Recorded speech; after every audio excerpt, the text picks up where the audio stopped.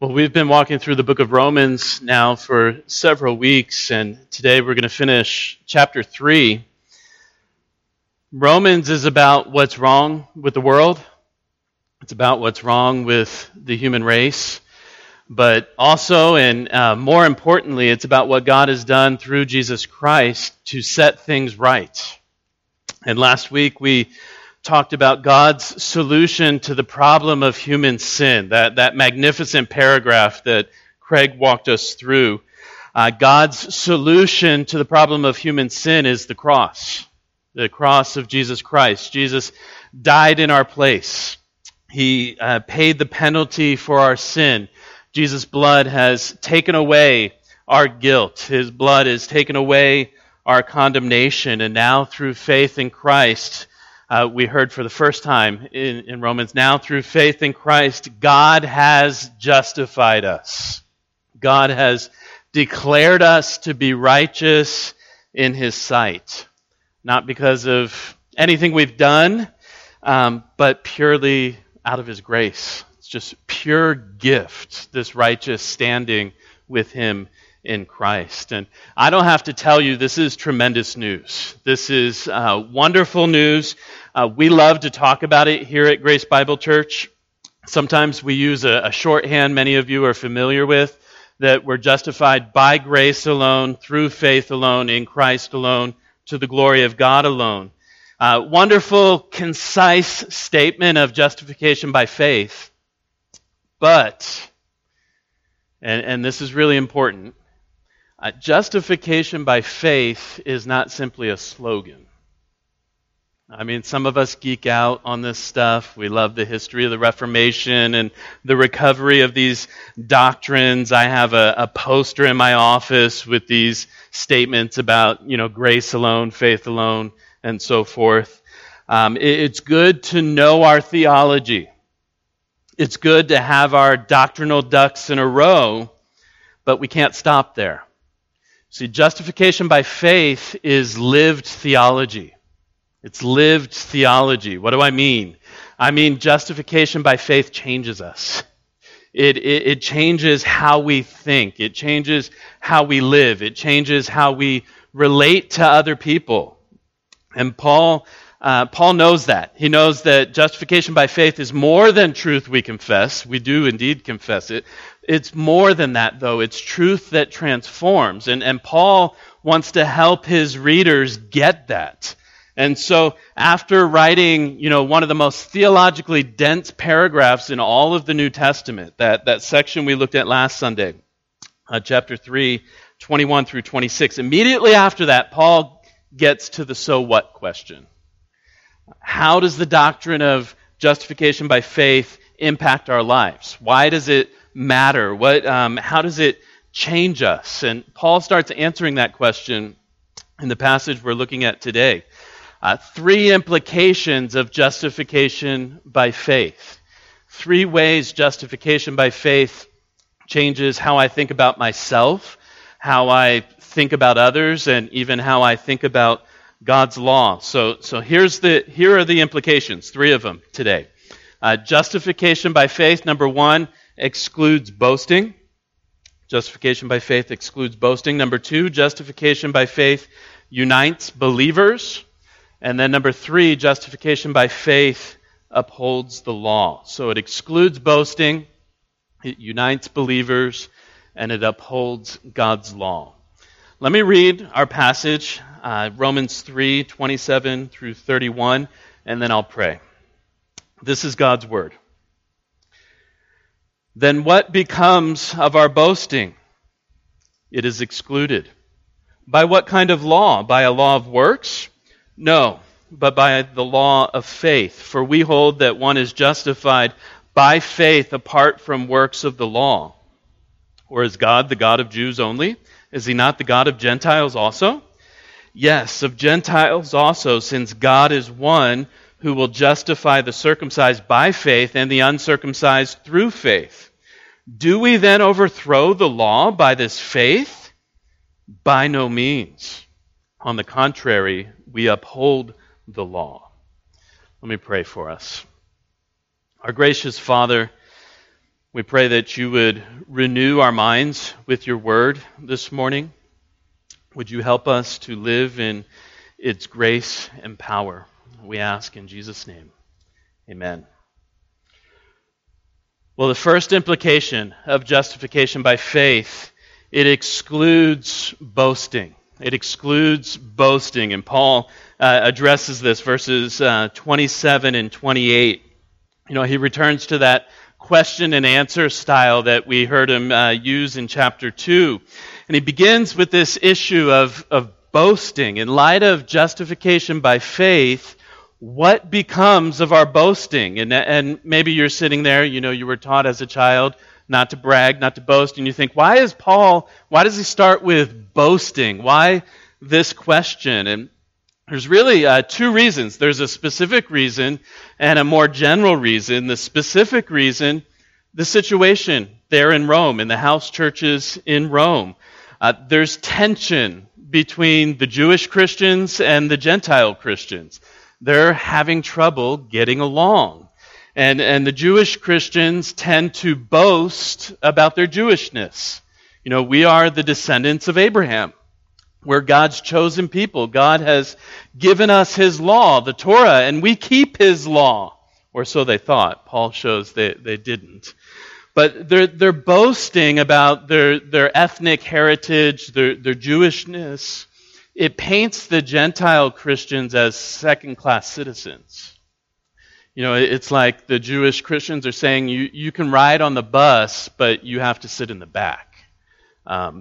That's where you belong.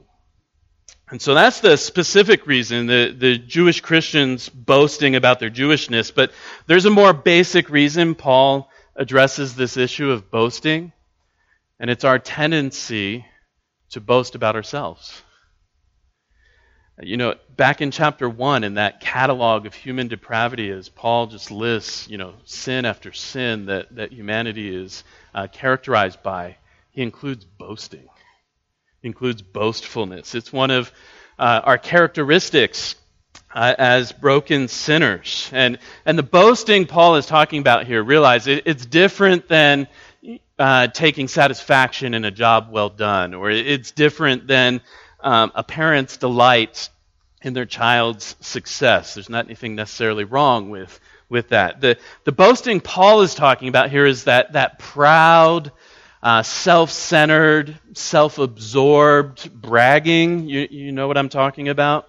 Athletes are notorious for this. I enjoy watching NBA basketball, and there's a lot of talented players in the NBA, but some of them are a little full of themselves. I mean, a player will hit a three-point shot and act like no one has ever done this before in the history of basketball. And it takes skill, no doubt. But I want to say to that player, you're paid millions of dollars and you practice for hours each day. You better hit that shot.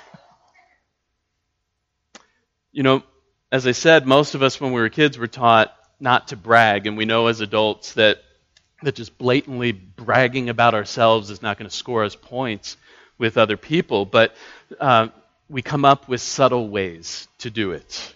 Have you heard of the humble brag? It's this idea, it's something you say to other people, and it sounds self-deprecating, it sounds like you're being humble, but you're actually showing off to the other person. Let me give you some examples. Don't you just hate it when you go to the store and they can't break a $100 bill for you? The message is, I'm loaded. Or I'm so busy at work, everyone asks me to work on all the important projects. Oh, woe is me. Or us church people will kind of do the religious humble brag. My knees are just so sore today. It was a long prayer time this morning. Boasting is what we do as self-absorbed people. And Paul says here, look, the gospel, this good news of justification by faith, it rules out boasting. He says, what becomes of our boasting? And answers in verse 27, it's excluded. It's out of bounds. The gospel shuts the door on human boasting. And we want to ask why. Why does justification by faith rule out boasting. And you hear Paul, he asks the question, by what kind of law? Law here meaning principle. What principle rules out boasting? Is it the principle of works or the principle of faith? And you think about the principle of works of obedience. I mean, theoretically, that leaves the door open to boasting, right? If justification is by works, if something I've done makes me right with God, then I have reason to boast. I did this. I climbed up the ladder into God's good graces, and you all should be applauding my efforts. But the principle of faith slams the door shut on that kind of thinking. Verse 28, Paul says, we are justified by faith apart from any works of obedience that we do, apart from works of the law. In other words, we are justified by faith alone. Martin Luther, in his translation of this verse, added the word alone. It's not there in the Greek, but it captures the meaning here. We're not justified by anything we do, but by faith alone. By definition, faith excludes boasting. You know, faith is not something we muster up and God sees it and says, wow, they are such faithful people. I'm going to reward them now with my salvation for having so much faith. No, faith is just an empty hand that we hold out to God and say, I have nothing, God. I have no righteousness of my own. I have nothing to contribute but my sin. I'm needy. I need your grace.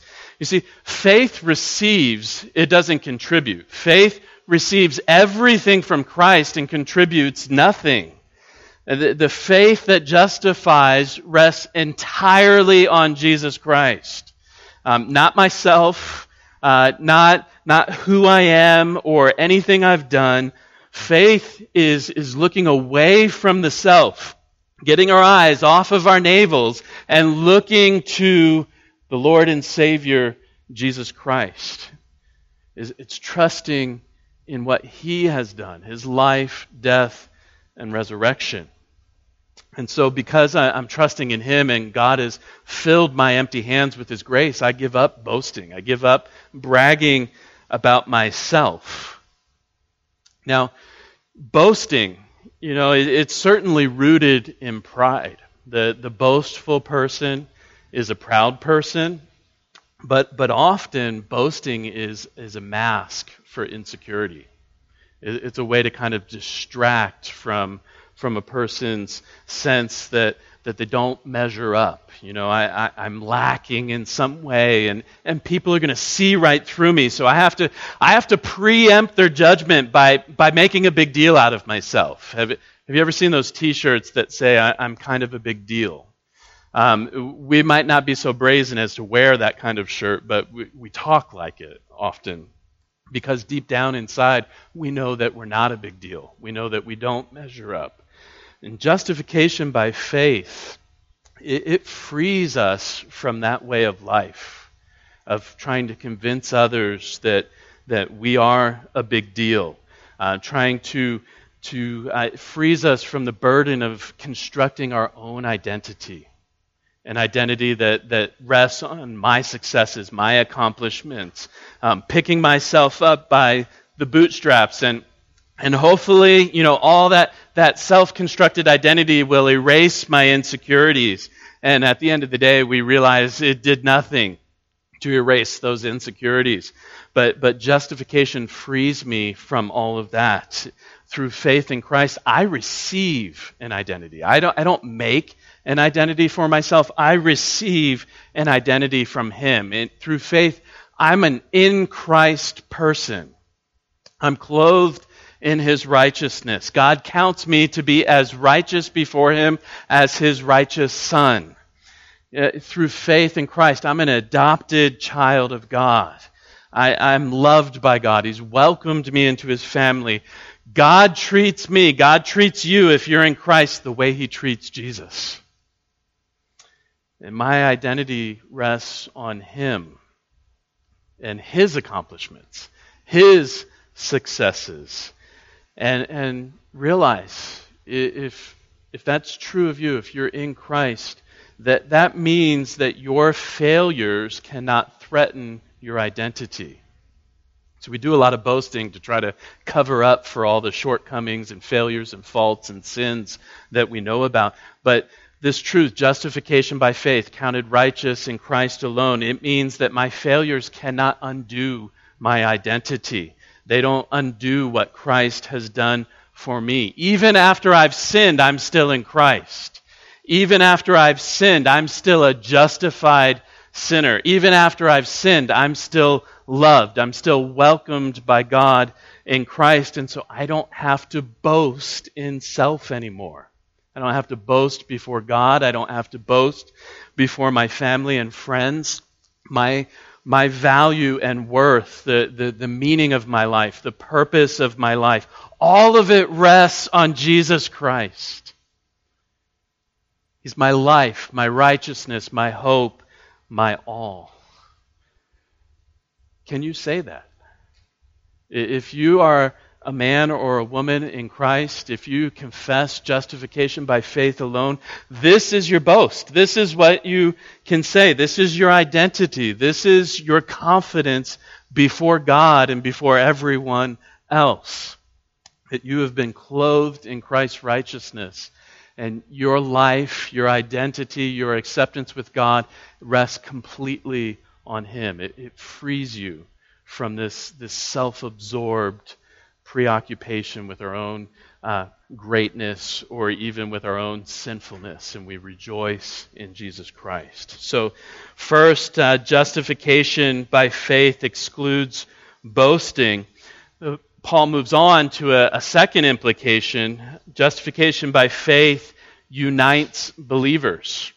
It unites believers. So Paul has just dismantled self-righteous boasting, and then here in verses 29 and 30, he undermines discrimination, or we could say elitism, exclusivism. He undermines discrimination, and I think he's particularly speaking to his Jewish Christian readers there in Rome, and he's reminding them, God is not a tribal deity. God is not the God of simply a single ethnic group. He's the God of the whole world, meaning in this case, Jews and Gentiles. And Paul he uses this interesting argument.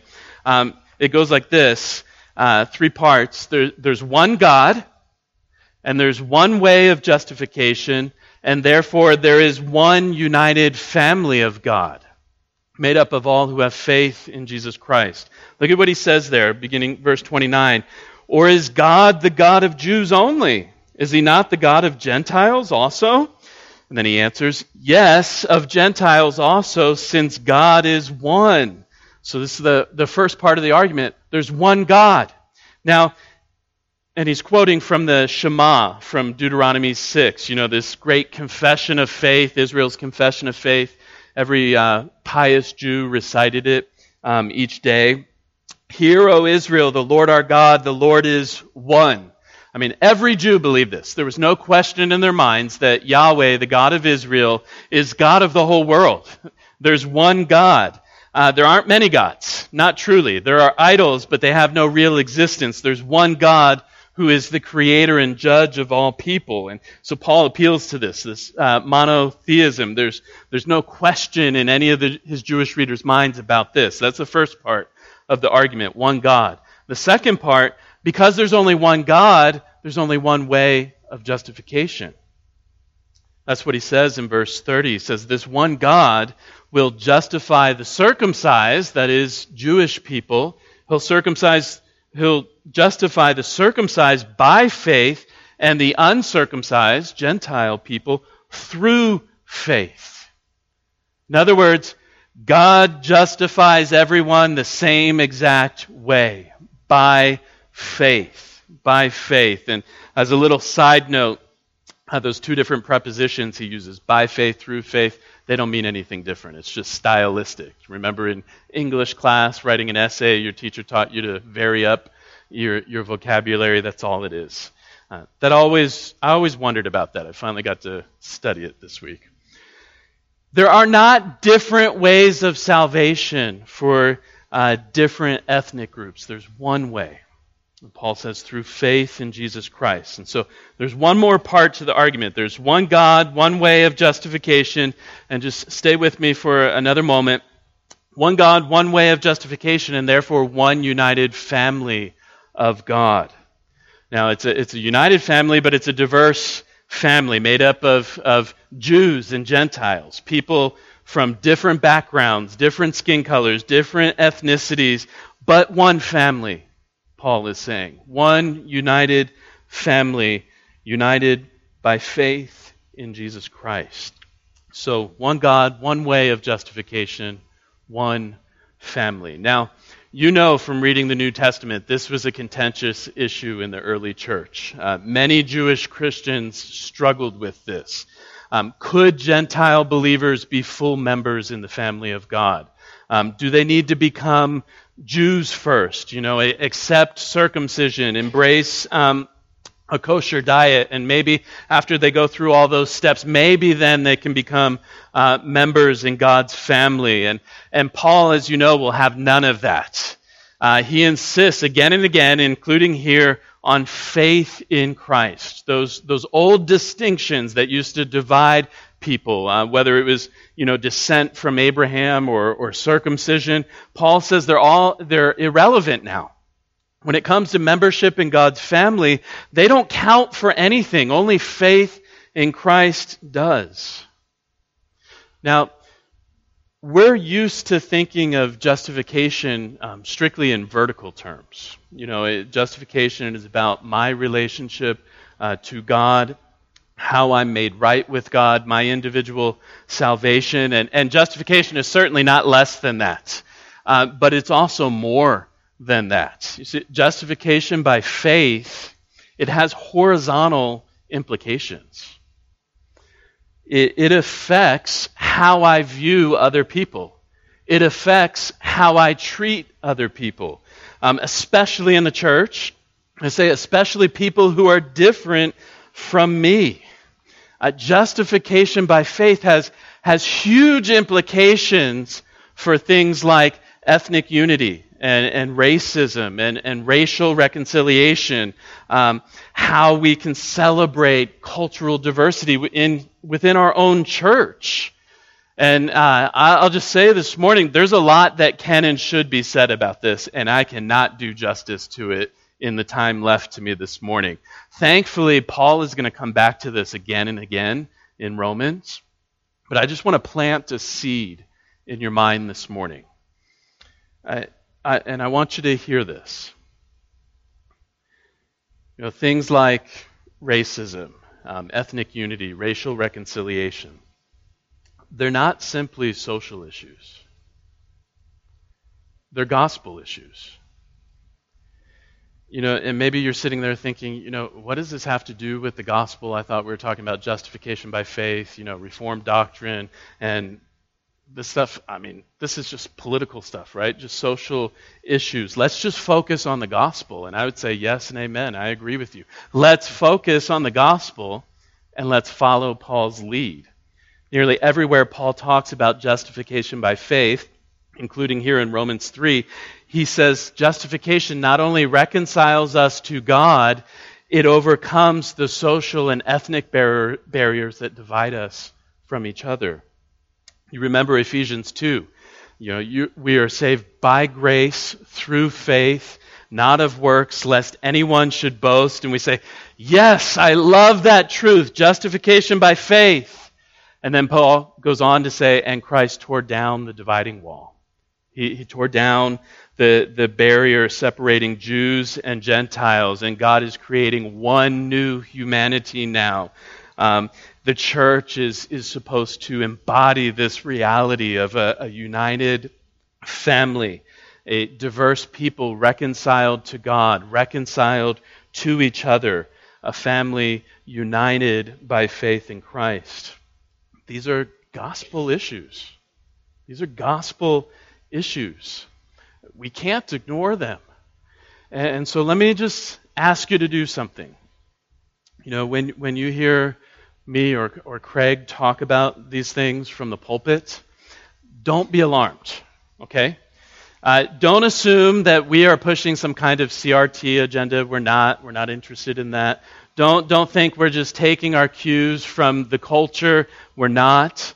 Honestly, it would be easier for us to just ignore this topic altogether. You know, passions run hot on these things. People have strong convictions over these things. It would be easier just to ignore them altogether. But we care about these issues because we care about the gospel, because we care about Christian unity, because we care about the public witness of the church that puts on display God's work of building one new humanity in Christ. And so justification by faith, it's more than a slogan. It excludes boasting. It unites believers. And then third, justification by faith upholds the law. It upholds the law. See this in verse 31. You know, wherever Paul went, he heard the same complaint from his Jewish listeners. Paul, you are teaching people to disregard Moses. Paul, your gospel sets aside God's law. It nullifies God's law. That's the issue Paul's dealing with in verse 31. Look, he says, do we then overthrow or nullify the law by this faith? In other words, does justification by faith destroy the law? Now, if you've been following Paul so far in Romans, his answer might be a little surprising. It's probably not what we would expect. He's been telling us the law can't save. The law can't change your heart. The law can only show you need a new heart.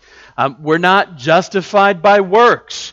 We're justified by faith in Christ. We'd expect him to say, yes, my gospel destroys the law. Instead, he says, not a chance. Why would you think my gospel destroys the law? He says, by no means. And you know, whenever Paul says this in Romans, he's saying, look, that's a ridiculous idea. By no means. On the contrary, we uphold the law. In other words, the gospel doesn't toss the law aside. Paul's saying it fulfills the law. It upholds the law. Now, how does the gospel uphold the law? And Paul really doesn't explain it here. He's going to weave his answer into the rest of the letter. But let me just give you three quick pointers. How does the gospel uphold the law? Well, number one, it fulfills everything the law pointed to. The types, the shadows, the pictures in the Old Testament, all of that pointed to Jesus Christ. Jesus is the great high priest who offers the once-for-all sacrifice for human sin. He's the true sacrifice, the true temple, and on and on. Jesus completes the story that began in Genesis.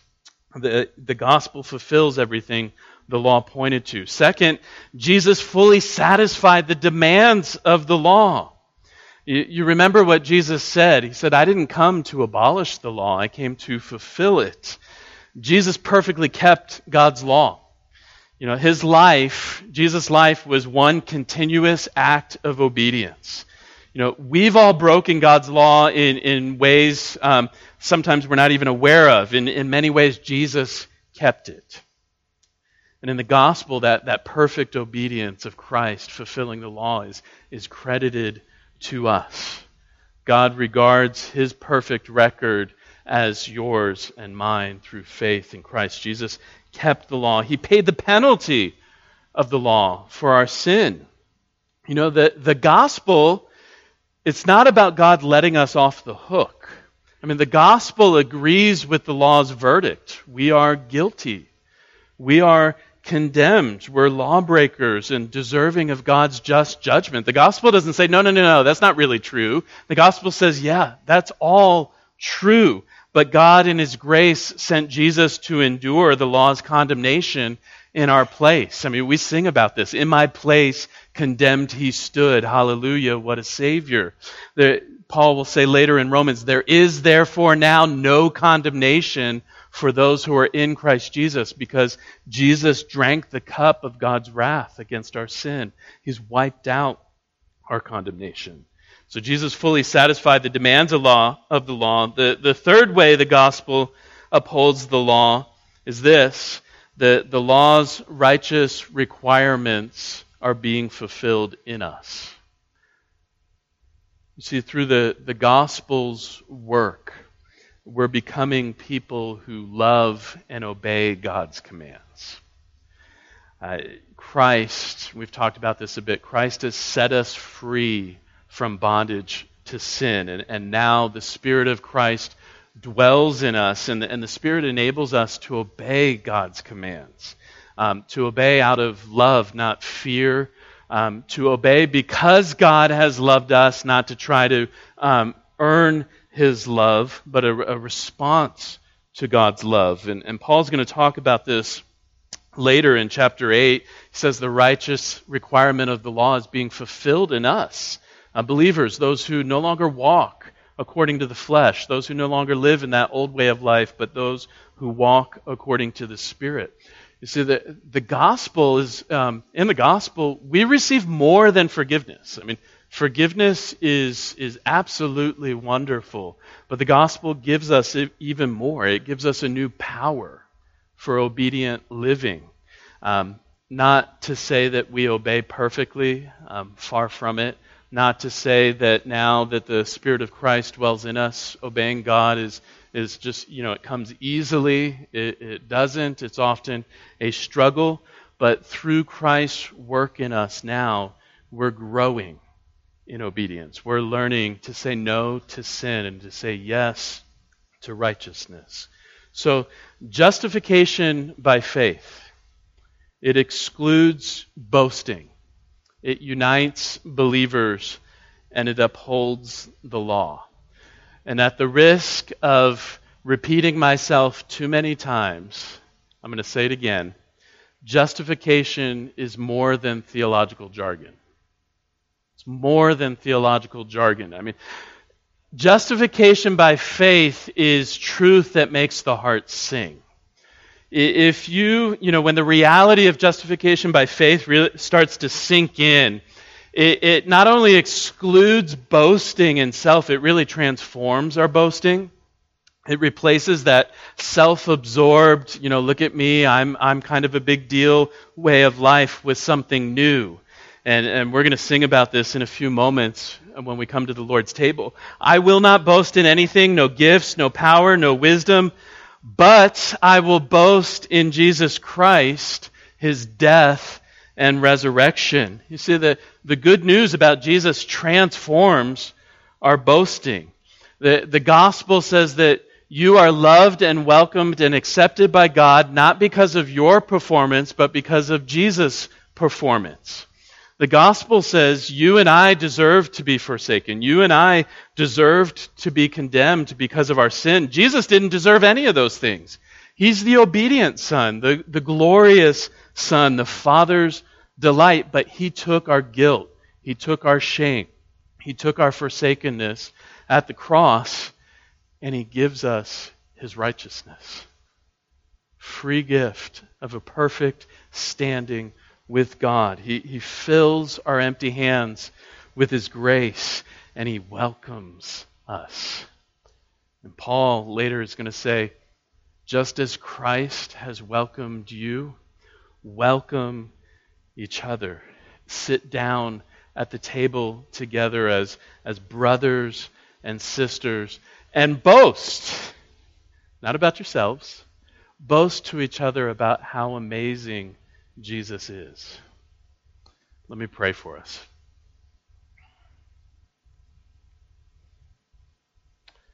Our God and Father, we recognize how ridiculous our self-absorbed boasting is, as if anything we have or anything we are is not a gift from you.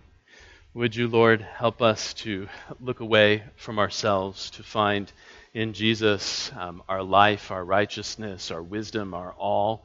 Would you help us to just rejoice and His goodness and grace, so that we become a people who boast not in anything but the cross of Jesus Christ. It's in His name we pray. Amen.